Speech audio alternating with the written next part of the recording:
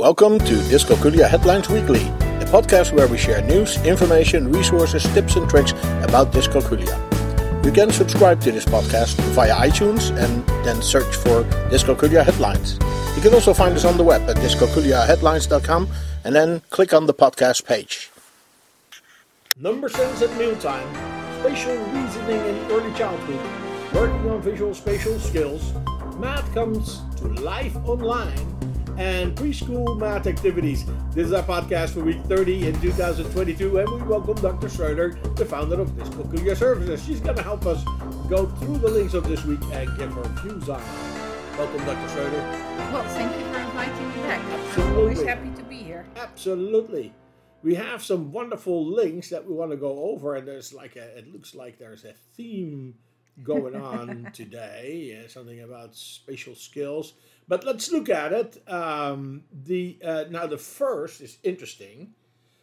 It talks about number sense at mealtime, but should they not just quietly eat their meal actually and go and sit down and Yeah, that would be great. Yes. If they finish their plate and so on, absolutely. Yes. But however, this posting here, Number sense is like counting the peas on your plate.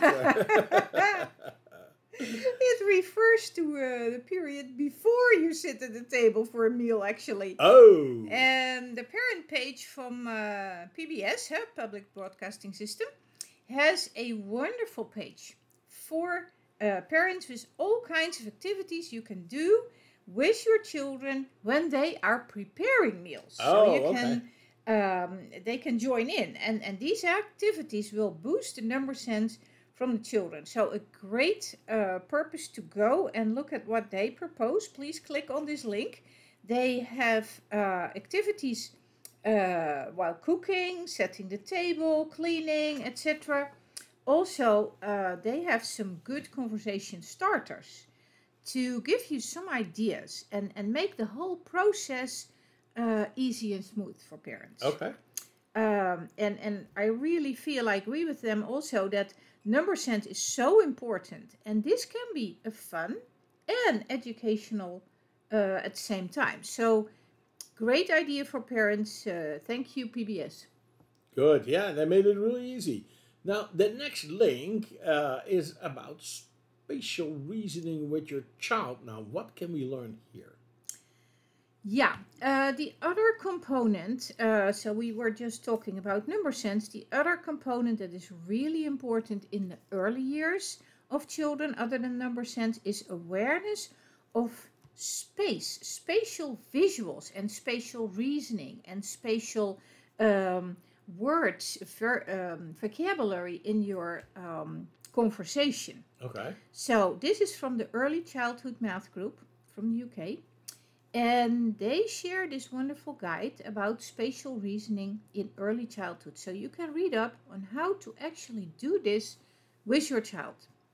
It's ready-made, easy to do. Really, go out there, click on that link, because it is a guide of, mind you, no less than 54 pages. I counted. 54 Absolutely. pages. Yes, this is amazing. That's like a trilogy. Wow.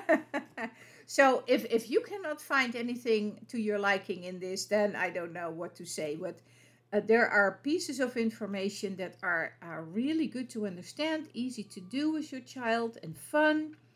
It won't feel like you are forcing math on them, but it will look like and feel like play.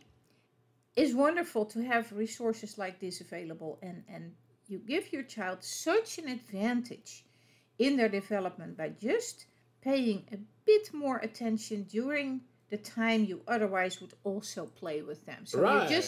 You would be playing with them anyway. Exactly. And so now you got to play these kind of games, and then it's to their benefit. Well, it's interesting. As I said, it looks like there's a theme going on this week. The next link also talks about visual spatial skills. Is there another guide there? No. This is a link to an online Tangram game. Oh, that is wonderful. Yeah, and you have blacked out shapes that you or your child needs to try and make fill it up with the Tangram pieces. No, I'm not very good at that. So you mean it's like blacked out so you don't see how to shapes? put them together. Right, exactly. Oh, that's horrible. I mean, it's wonderful. Exactly, that's the right approach. Yes. So it's a wonderful activity, Okay. I feel, and Okay. it will train visual spatial ability. So your insight of what shape fits where I've never just been by good at it. working with that game online. Now, at left bottom, you can choose categories of shapes. Okay. So you can take the interest of your child into account. And then you can click one from the bottom. The only thing missing is a button with the solution. So I should not go out there, I guess. when you cannot figure it out. So Oh, I guess it will become a family game, so everybody can, right, can everybody join can come in and help. Yes, yes. Oh, this is interesting. So also wonderful activity to do with the children, and they can also do it on their own online, or you might cut out from sturdy paper or cardstock the shapes from a tangram, and you can actually lay it out on your table and then compare that with what you see on the screen. That's also possible Right. to But make still, it more hands-on. But you still don't have that button for what the solution is. Okay, well, it's definitely a wonderful time game. Now, the next link says that math comes to life online. How's that? Well, this is a site called PHET, P-H-E-T, Okay. and it's managed by the University of Colorado at Boulder. Okay. And they have a ton of interactive simulations, not only for math, but also chemistry and physics. And they really have done a fantastic job in providing these simulations of the important and sometimes not so easy concepts for math and science. These are great tools to incorporate in your intervention with students. Teachers can use them in their classroom. Tutors can use them. But as a parent, you can also register for free and get an explanation on how to work with the site. It's really easy to navigate. And there are explore screens, addition, there's some games, shopping and prices, and you can actually put your groceries on a scale, and then it says how much it cost, and then he asks you some questions about if you would buy another amount, what would the price be? So that is very good for proportional thinking and for getting a unit rate. So a lot of fractions also. PHET has a great video for teachers and parents that explains exactly how to do it. And I think it's a wonderful resource, both when you work online and also when you sit together with your child behind the computer screen, and you might not be into generating those type of questions yourself, but it's already ready-made and it has good visuals also. That's just perfect. That's just perfect. Well, thank you, Mr. PHET from Boulder, Colorado. Hey, this brings us to the last link for this week. It is about preschool math activities. And what can we learn here? This is from the wonderful Development and Research in Early Mathematics Education department at Stanford University. And as usual, we have referred to them more often. They have this great site filled with activities for preschool math. Wonderful to give the little ones a head start on their later math capabilities, but also just making them interested. They need to really like it. So working with those with the early years seems to be the topic actually for this whole podcast. And I think it is very important because you don't want your child arrive in pre-K or kindergarten behind those other kids. Behind all the peers, yes.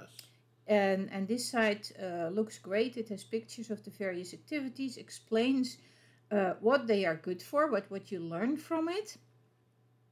So you can look for spatial relations, numbers, counting, patterns, sorting, and more. And once you click a picture, you get a new page with an explanation of the materials you will need and how to prepare, how to set up for such an activity. Oh, so those are not online activities. No, they then have a set of instructions. And what I like the most, they also include a check for understanding. That is so often forgotten.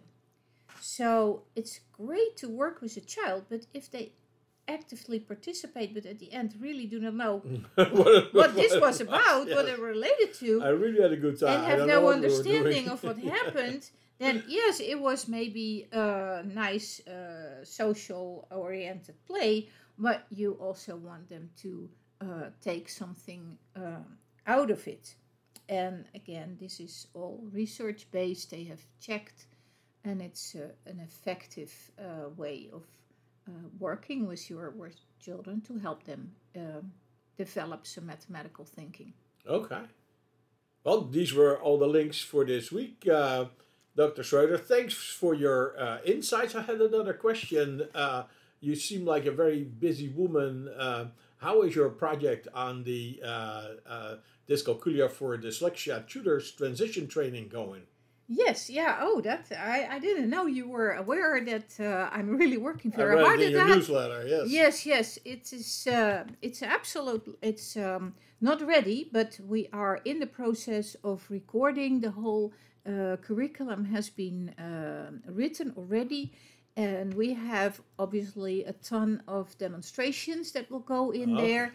So it's actually in production now. It's in production, and we feel that because there is the same number of students who have dyscalculia as those who have dyslexia, but there are way more dyslexia tutors. And also, if your child has dyslexia and also some issues with math, it would time-wise be really cumbersome to have 2 tutors at the same time. So if that already trusted dyslexia tutor can also work on the math, and that doesn't have to be the complete works, a complete remediation, but just to have those basic math facts and starting a little bit of multiplication. That would be wonderful. I think a lot of kids would benefit from that. And what we see right now is that very often a school or the parents, if the students have both dyslexia and dyscalculia, they choose for reading remediation first, and that will take a year or 2, sometimes even a little bit longer. And after that, the dyscalculia tutoring is started, but by that time they're really behind. Right. Well, I think it's a wonderful initiative, and I hope your production goes well. My dear listeners, if you want to stay on top of that, you can go to the website. It's called dysfordys.org. Now, there's a complicated order. It is DYS, the numeral 4, and then DYS.org. Dysfordys. And you can look at the progress that they're making on that site. Also, you can signal your interest in participating in the Dyscalculia for Dyslexia Tutors training. Dyscalculia Headlines Weekly is a production from dyscalculiaheadlines.com. You can find us on the web at dyscalculiaheadlines.com, and we are on Twitter at dyscalculiahead. You can also find us on Facebook. We have a board on Pinterest and on Flipboard. Search for Dyscalculia Headlines or follow the links on our webpage. You can send your questions, comments and contributions to communications@dyscalculiaheadlines.com, and we may even discuss it in one of our upcoming podcasts. We hope this was useful for you, and until next week, you can count on us.